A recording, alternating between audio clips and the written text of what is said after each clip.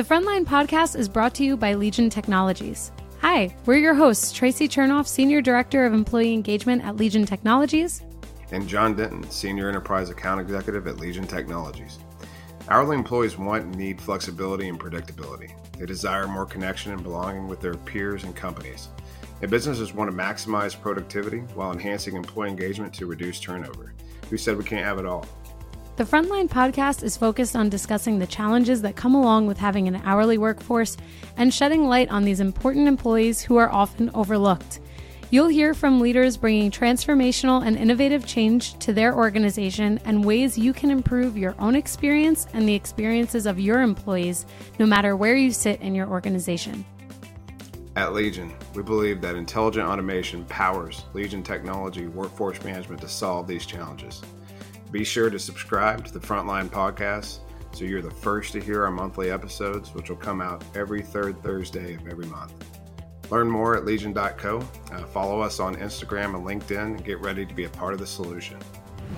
Melissa Brown is joining us on the podcast this week. But before we even get into that, because we're obviously super excited for Melissa to join us, I want to introduce you to some new faces on the screen, actually a new face in general, and that is Jon Denton, who is the official first co-host of the Frontline Podcast ever. So Jon, thank you so much for going on this journey with me and being here. We're so excited to have you. Thank you. Yes, of course. So welcome to 2023, everyone. We are kicking off the very second season, the very first episode of the podcast with Melissa Brown, who is the Chief Operations Officer of Concierge Elite. Her educational background includes a Master of Arts degree in Organizational and Business Management, specializing in human resources. She has several certifications in remote staffing, adult education, and training development. Melissa has over 20 years of experience sharing her expertise deeply rooted in lifelong learning and her devotion to growing and developing people. She enjoys finding creative solutions to business challenges, innovative new products, and developing organizational processes and efficiencies. And to top it all off, she also has an amazing podcast called Understaffed, which I do have to humbly plug, or with humility plug, that I was on the podcast. I'm very excited about that. And it was an amazing episode. So without further ado, welcome, Melissa. We're so glad to have you. Thank you so much. Appreciate you. Yes, and you were on the podcast. It was awesome. I enjoyed it as well.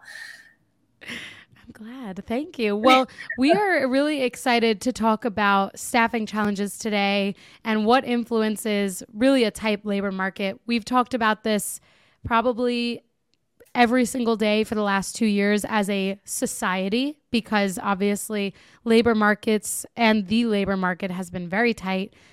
We're seeing a ton of jobs open and a ton of people getting laid off all at the same time, which brings about a lot of questions and a lot of confusion. So I think a great place to start actually is first, we always have the same format in this podcast. So I don't want to get ahead of ourselves and jumping right into the topic, but I do want us to get to know you a little bit better so we can understand why you're going to be the perfect person to walk us through this topic. So tell us a little bit about yourself, who you are, where you're located, and if you don't mind, can you share a little bit about your career journey with us and how you got to where you are today? Well, absolutely. Absolutely. So I've always found myself really loving the training industry. And believe it or not, I started in the restaurant industry. Sometimes you're retail, sometimes you're a restaurant, but I was in the restaurant industry and really enjoyed teaching people. And I worked for a very large organization in which, believe it or not, that restaurant chain did not have a training program. So when I got in there, I really began to find, my niche in training people and finding ways that we could really increase customer service and all of those types of things that you do in that industry. And so I found myself growing very quickly within that organization, becoming a general manager, and then becoming a proprietor, and then really becoming the lead trainer in developing new general managers and proprietors. And So I loved it, but the training, the industry itself is very tough. So I decided to go get my master's at an older age. I've had 7 children. And so I was like, okay, well, I had my children first, time for my own education.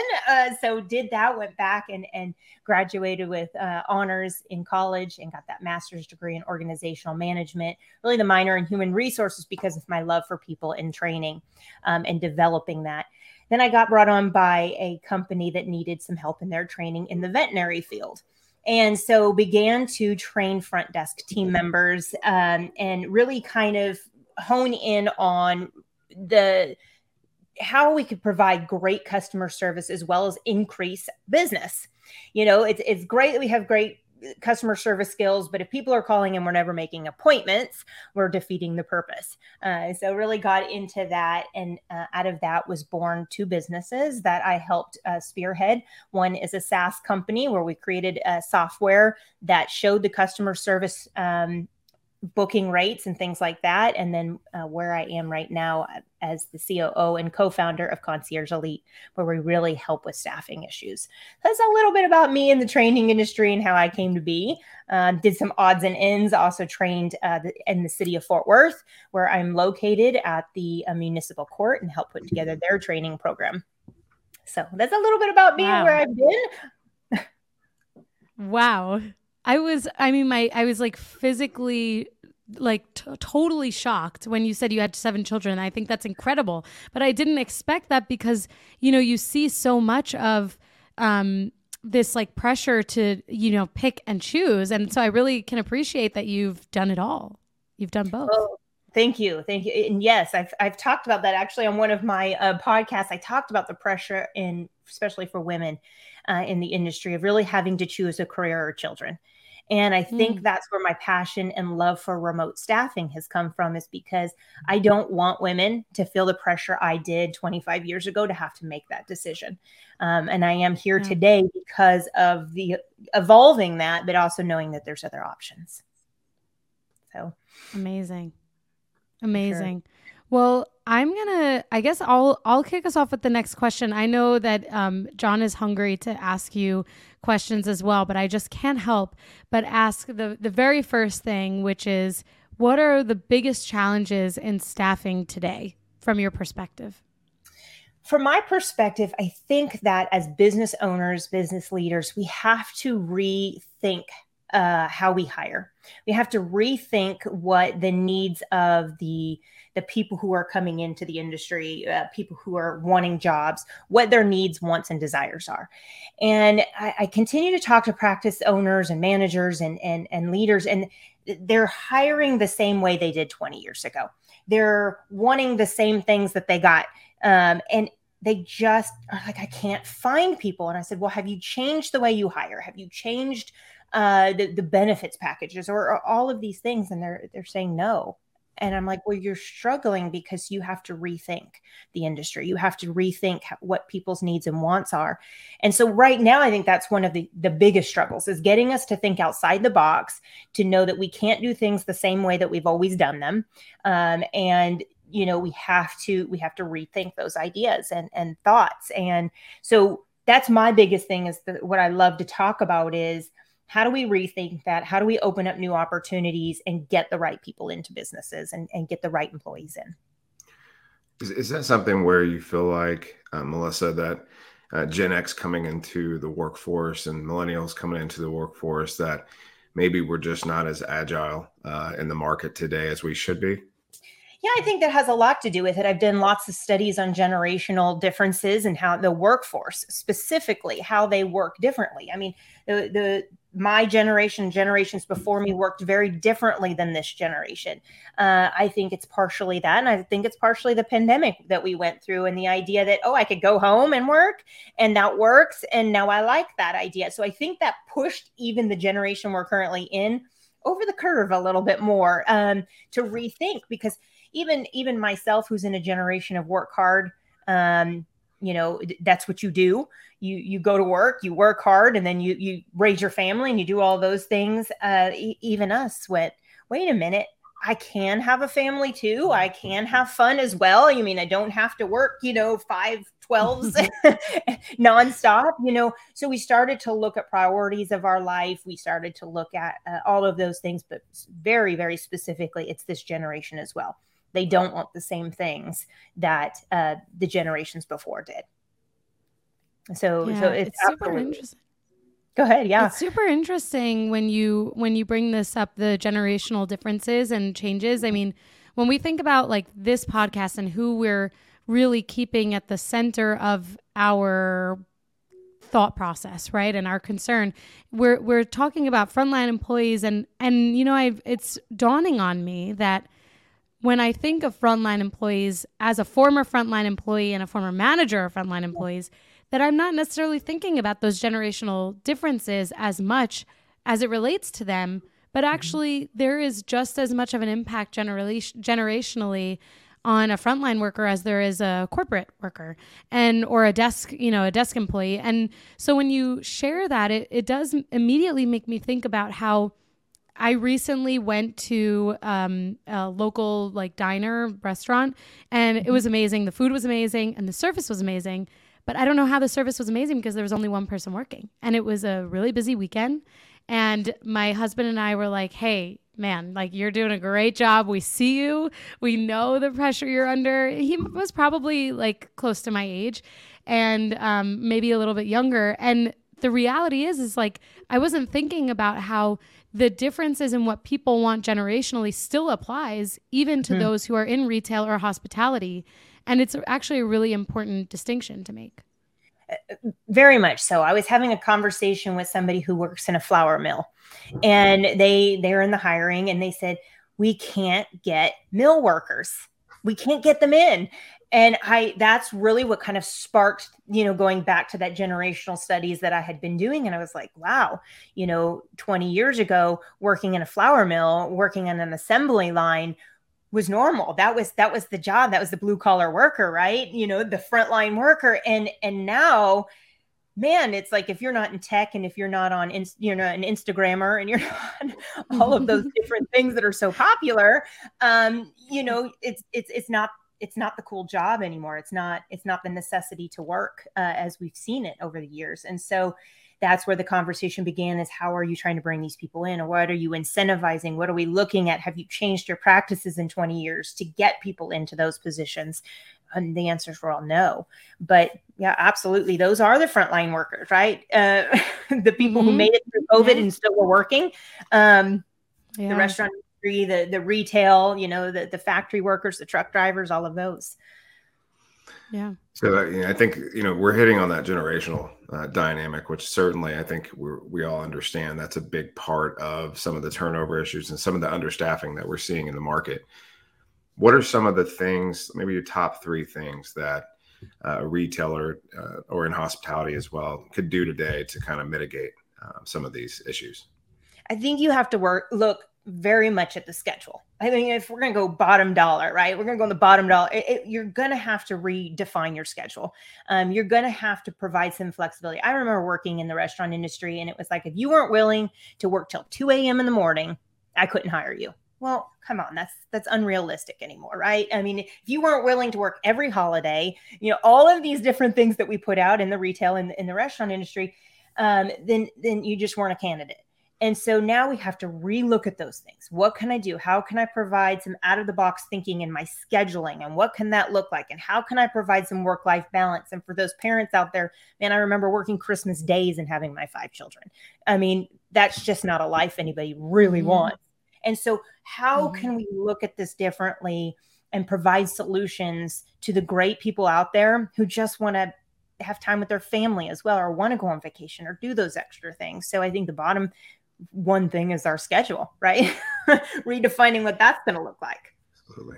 Yes, I love that you're saying this. And I want to make very clear that we did not ask Melissa to say this, because Jon and I do work in workforce management after all. This podcast is brought to you by Legion Technologies, and scheduling is like our bread and butter. Yeah. But the thing is, when you said that, I was like, this is amazing, because this is like what we're so passionate about, that it is workforce management. It is scheduling. It is understanding that flexibility and predictability are at the root of everything. And whether you're like a 5-person team or a 5,000-person team, like that's it. That's it. And Jon, I know you are just dying to get into this conversation, but I wanted to make clear we did not pay for that, and we did not ask for that. So that was awesome. No, you didn't. No, because it's the truth. It's the truth. And being in that restaurant industry and now running as a COO of a company of, I got about 65 to 75 employees, it is so important. Wow. So yeah. Mm-hmm. It's like something as minor as just allowing your employees to be able to swap shifts with another employee where, when I was in the workforce, I had to go ask my manager to do that. And maybe the manager was available, maybe they weren't. And just to be able to do that from a mobile phone and be able to see my schedules from a mobile phone is so much different. It's what I've seen is it's more of an expectation at this point for the Gen Xers and millennials that are coming into the workforce. So like that they use their phone all day. It's funny. I saw a meme the other day that said, I didn't realize 70% of parenting in 2023 was going to be checking my son or daughter's phone. I'm like, 100%. My son is 12 years old. He has his phone all the time. And it's just like, they're so savvy with technology that now if you're a retailer or a restaurant in the restaurant industry, and you don't have that technology, that can also be frowned upon, right? For somebody that's trying to work for you. Absolutely. And that's another one of the generational things that we have to change.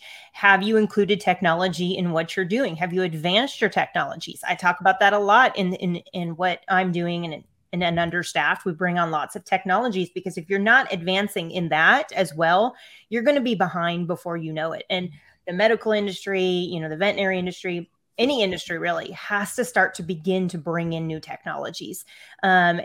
And that means that caters to that generation that's coming in. Like you said, it's an expectation. Again, 15 years ago in the restaurant industry, you could say, put away your phone and don't look at it during your shift because we're working. Nowadays, if you said that, they'd look at you and say, you've got, 4 eyeballs. But seriously, that comes out of what you're doing. But the technology is a huge part, and it's a huge play in what we're doing. And I continue to see business owners not want to grasp that. And I think it's super important in the generation if you're looking to hire new people.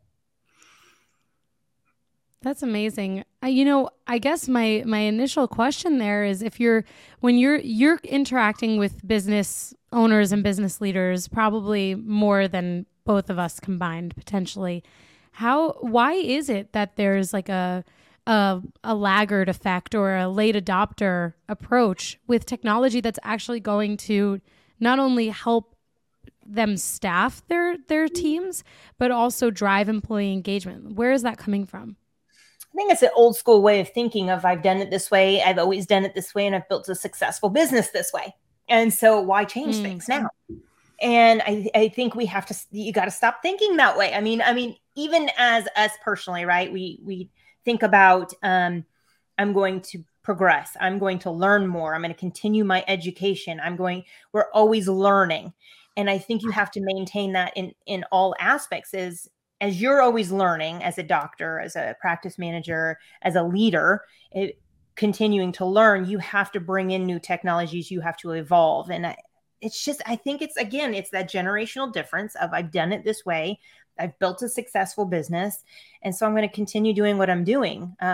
Maybe it's fear. I think there's a lot of fear in leadership as leaders. That's another kind of topic that I've been talking about, is that we get fearful of maybe our competitors or the up and comings that are coming, that they may potentially take over what we're doing. So we put up this wall of I'm successful in my right, and I'm successful in doing what I'm doing. And so I'm going to continue doing it that way. And your newfangled way of doing things, while it may sound great, I'm going to leave that to the side. So fear could be driving that as well.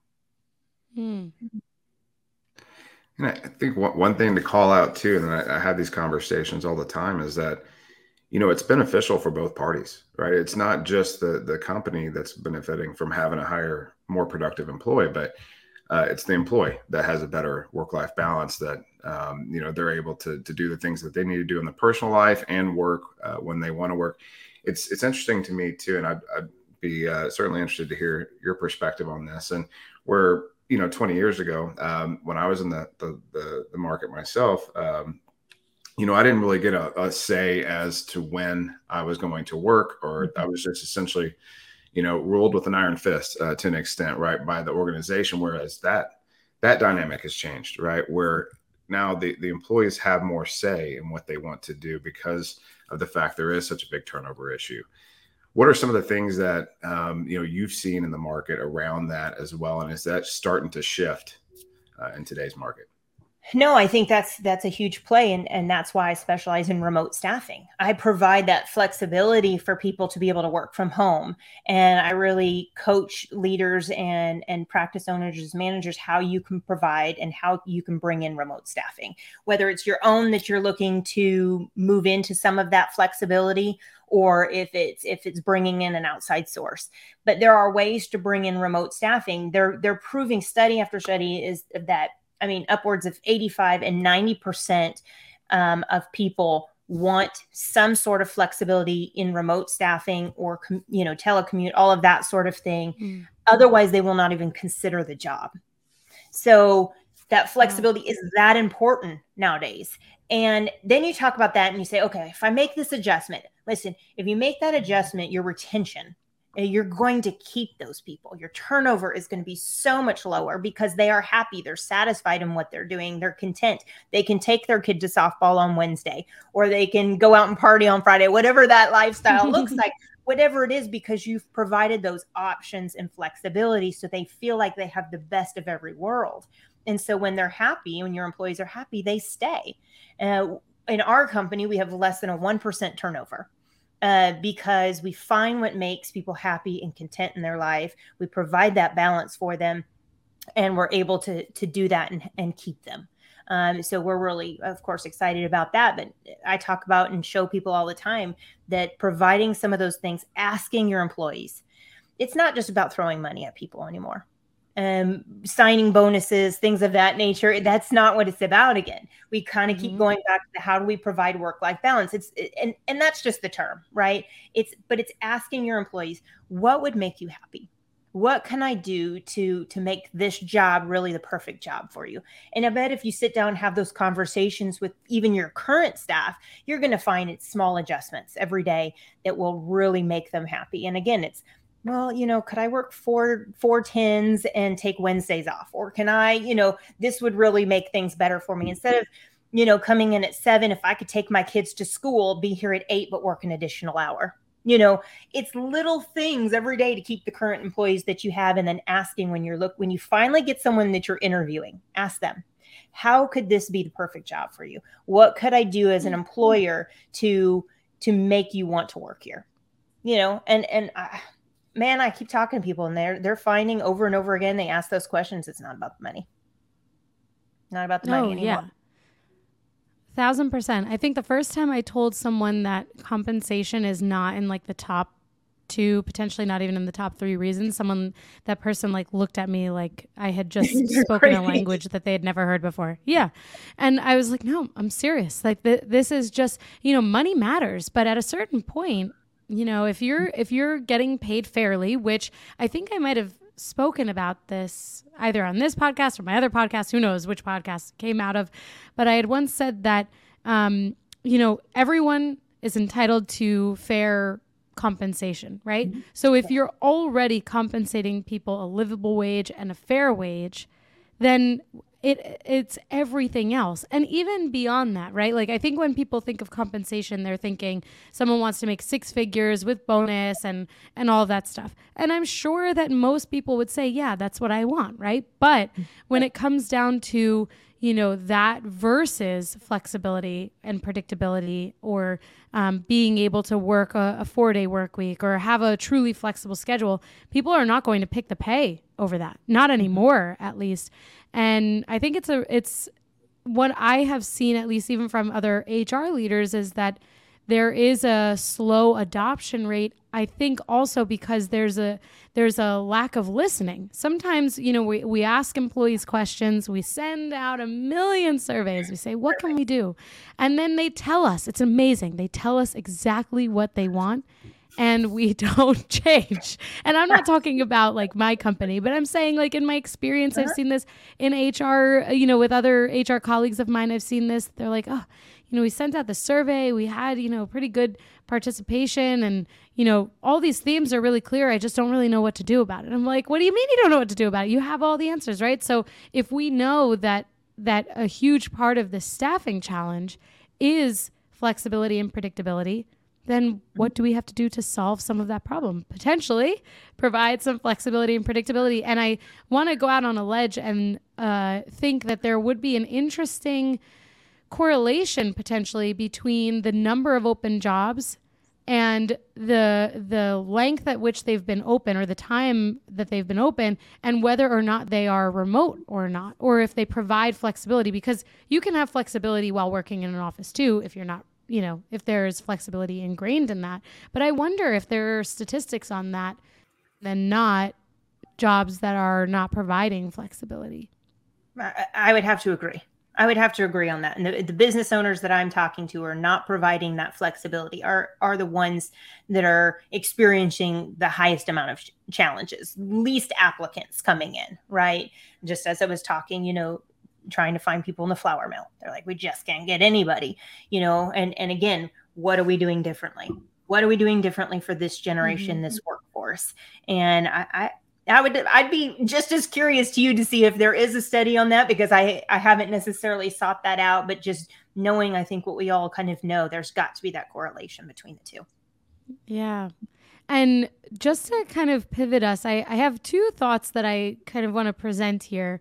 The first is that, we often hear a lot, Jon and I both, I'm sure, hear that, well, we want to be flexible, we want to provide predictability, but what about the business needs? And there's often this like juxtaposition between the business and the employee. And I kind of just want to mention this again, if any listeners have not listened to this podcast before, that you can have both. Two things can be true at once. You can meet business needs and provide employees what they need and want. And so, Melissa, I'd love to hear your thoughts on this. And my second, the other thought process here is around coming back to this generational concept, that there are so many retired veterans, retirees in general, high schoolers who are looking to work maybe 2 days a week, maybe 3, maybe 1 day a week. And so often businesses turn them away because it's not 5 days every night, every weekend, every holiday. But I mean, there's probably some benefit in opening up the doors to all folks, whether they want to work 1 day or 5. So I pose that to you.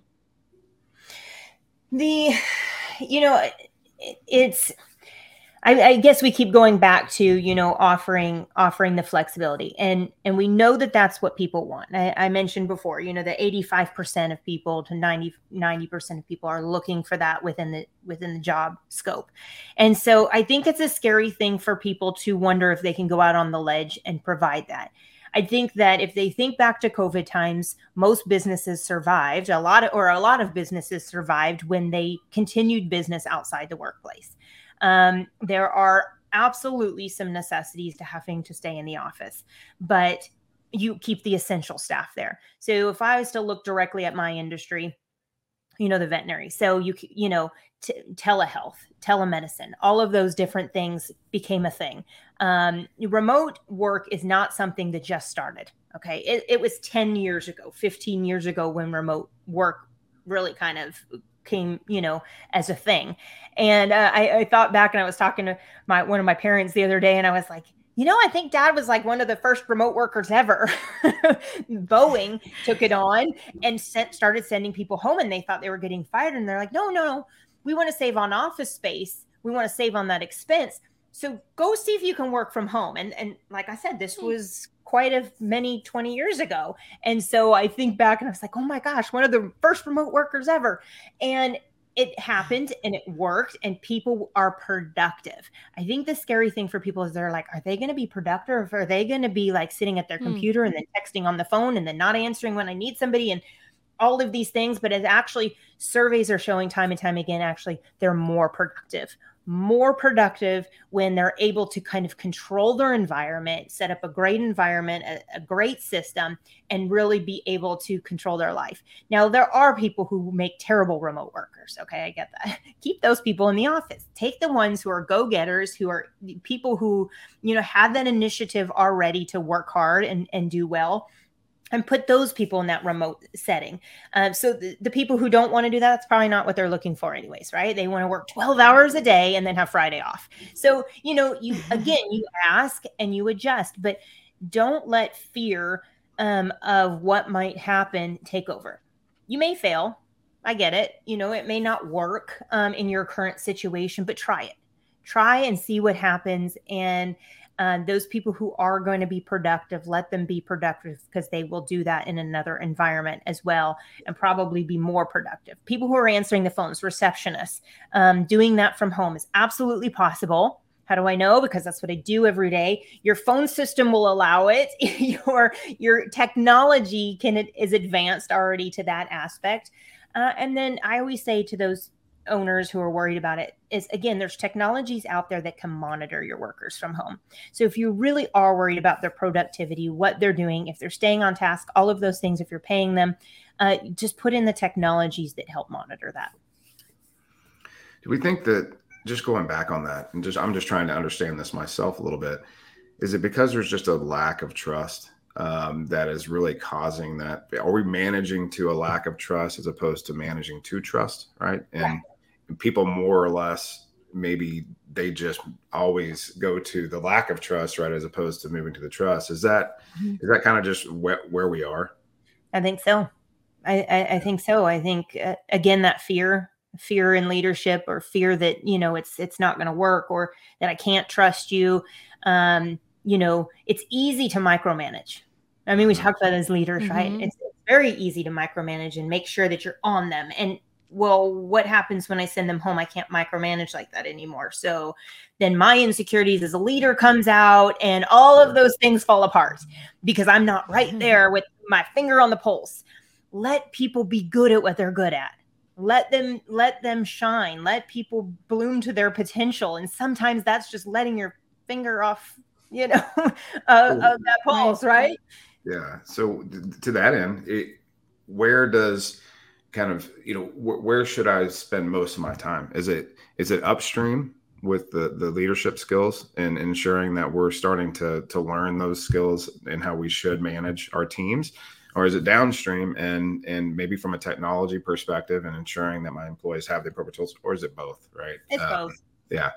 If we're not evolving ourselves as leaders, if we are not bettering ourselves, if we're not growing our, ourself and all of those things, if we're not taking a look in the mirror, we can't manage the others. Sure. We can't do it, because then we have no trust. We're constantly in fear of our own positions. We're constantly in fear of what could and would and should is going to happen, right? And we've really become ineffective as a leader. So when we continue to grow ourselves, develop ourselves, and become secure in what we're doing, then we're going to be able to trust and build other people and say, listen, I'm going to put these things, these safeguards into place, but I trust you. And I know that you're going to do the best job. Again, then it's that, are we providing what they want, that work-life balance? And if we are, again, how many studies do you need? There are a lot of them out there. People can go online all day and read the studies of how productive people are being. These large corporations did it.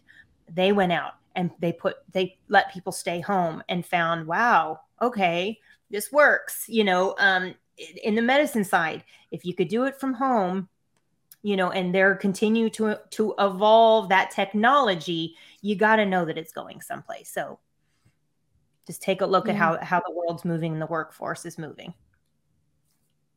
Yeah, that's really interesting. When you were talking about the technology side of things, I was thinking so much about how, AI has been a huge topic of discussion in general, but especially in some states, we're seeing that legislation is coming out regarding AI and hiring, and that there are some actions looking to, that politicians are looking to make to reduce the likelihood or the ability for companies to leverage AI within hiring specifically. We're seeing this in New York City coming out of legislation. So, I bring this up because I think that this is definitely going to be something that we see in 2023, at least see more of. And, coming back to this concept of fear, there is this unspoken fear for people with artificial intelligence, advanced technologies, scientific advancements in general. And I think that when we think about hiring specifically and staffing, there are like the two schools of thought that like I'm terrified of it. I don't want to have AI touch any of my hiring processes at all. And then there's the other school of thought that is saying, well, I don't have enough time. I don't have the bandwidth. So I need science. I need a computer to help me in sifting through all of this information. And in the middle, within both schools of thought, you have a lack of human connection, because the person that's like, I don't want AI anywhere, is not getting back to hundreds of people because they're not able to see all of those applications. And then on the other side, AI is a computer and there isn't a human interaction depending on the level at which the computer is involving themselves. Now, I will caveat that AI would still be allowed in hiring. It's just that the government is looking to impart some regulation so that if you do use AI, that it's unbiased and that you're removing or instilling parameters that remove bias from the process, and that if you don't, you get fined. So I can certainly in the show notes add some links to the listeners so they can learn more. But, I just think it's so perplexing that we have like two schools of thought that are equally probably afraid of one thing or another and end up with a very similar outcome sometimes, that there is still a lack of human connection. So how do we reconcile that? How do we find the perfect middle ground in getting through hundreds and hundreds and hundreds of applications in some industries per job, while also giving those applicants a connection that they need to feel like they were seen and considered for a role? I mean, such a good and loaded question, right? And I think there's so much still unknown in this. And I think that we talked about, right, the fear of technology, the fear of adding things in, and we're kind of having to grasp what's out there right now and learn more about it and really dig in. And I think I can see both sides as well. I feel like I've been a victim of AI hiring, where my application, I've been perfectly qualified. It's like the perfect fit. And because you haven't keyworded properly, your application is out and nobody's even taken a look at you. And so there's people out there who've been victim of that. And so sometimes I'm like, where's the old school paper application that I can just bring to you, if I'm local and show you who I am. So, there's that scary thought, and there's those big sites out there, and those big sites do millions of applications a day, and you get lost. And that's unfair for really, really qualified people. So I think that there's a ways to go in that, where there is a fairness, where people are seen. Because again, I feel that side. I've been victim to putting applications in and never, ever, ever getting a response. And so you lose that human connection. You lose the ability to understand how you can be better as someone who's out in the job market. And of course, you're really looking for something. And then I'm on the other side too, where, that technology, and we're continuing to look at how we can incorporate it into the type of employees that we hire. And we're calling it like the superhuman. How can we incorporate and not lose the receptionist position, the front desk, but include AI so that we're really coming up with the best of both worlds, and really providing an employee who's well-versed in all of it so that we can do more and bigger and better things. So one side, like you said, I think that there does need to be in hiring, there needs to be some parameters put around it. I do think there still needs to be a human element. So if you're a business that are using those big, giant hiring agencies, I think you still need to, be human about it. Look at those applications, provide responses, even if they're, not what you're looking for. Use some of the tools, but realize that the tools are not going to tell you everything. So don't rely heavily on them at this point in time, because I don't think they're evolved that much yet or enough. And then if you're on the other side, learn them, incorporate them into what you're doing, because it's going to make you more effective and efficient. So there's both, right? I don't know there's a clear answer right now, but those are some of my thoughts on AI. Yeah. Yeah. It's interesting because I see the value of AI in so many areas of life. I mean, it's what Jon and I do for a living, right? We talk all about how, intelligent automation enables our solutions at Legion. And it really does. And I think, I actually recently wrote an article for, I don't know if it was for Legion or for LinkedIn. Apparently I have no memory anymore, at least from before 2023. That's how 2023 is going for me so far. I can't remember anything. However, what I wrote in the article is that we have been using AI for decades. I mean, when it comes to even chatting Expedia when you need help with one of your bookings, that's AI. When you're scrolling through Netflix and all of a sudden you have the perfect match to a perfect show, just like all of the other shows that you've loved. That's not just because Netflix is programmed for each individual. That's machine learning. And so I think that part of the dispelling of fear does come in the education, which is true in all areas of the world, right? With anything, the more we know about something, the more we understand how we can implement it, the more likely we are to be less afraid of it. And I think it probably is well positioned considering our discussion today and how much we've talked about that. Before we kind of wrap up, I want to see, Jon, do you have any other questions for Melissa? Because I think I have spoken enough. No, but it's been great. Very insightful, Melissa. Really appreciate you walking us through that. Hopefully this is very helpful for listeners as well. But, just maybe one last question. If I'm an organization where I am currently antiquated, I'm really top-down heavy, right? I'm having some of the issues we've talked about today. I'm having high turnover, maybe even over 100% at this point. Having issues. I'm understaffed at all my stores, right? What are the top 3 things where I would want to get started to look at with Melissa's team? Well, I do consulting in that, and I do provide some free consultations so I can meet with a practice manager, owner, leader, whatever it is in your industry, and really kind of talk to you and evaluate your current situation and then make some suggestions based off of that. I've got lots of tools, lots of partners that we partner with in those tools to be able to help out just depending on where you're at and what you're looking at. If you're looking at bringing in remote staffing or recruiting and wondering if that is the avenue for you, we can also help with that. You can go to conciergeelite.com, all one word, and check us out there. You'll be able to see my about page, learn more about me and what I do and what our team does. But at least let us get in there and give you an evaluation and talk about where you currently are now and where you can go and if this is the right avenue for you. And if it does, we can talk about the 5 steps really that you can take to begin recruiting on your own. Looking at international, if you want to go across borders, if you want to stay local, all of those different things, how you can do it, how your ads can stand out among the others, different things that we can do with you there. And I can speak with you about that. And if it's something you want to stay hands off and you just need some employees, we can be the relief for you and help you with that while lowering your overhead and increasing your ROI. So we really focus on the numbers as well. So we're not going to just provide you a staff member. We're going to provide somebody who's increasing your business. So again, that's conciergeelite.com or melissa.b@conciergeelite.com. Awesome. Amazing.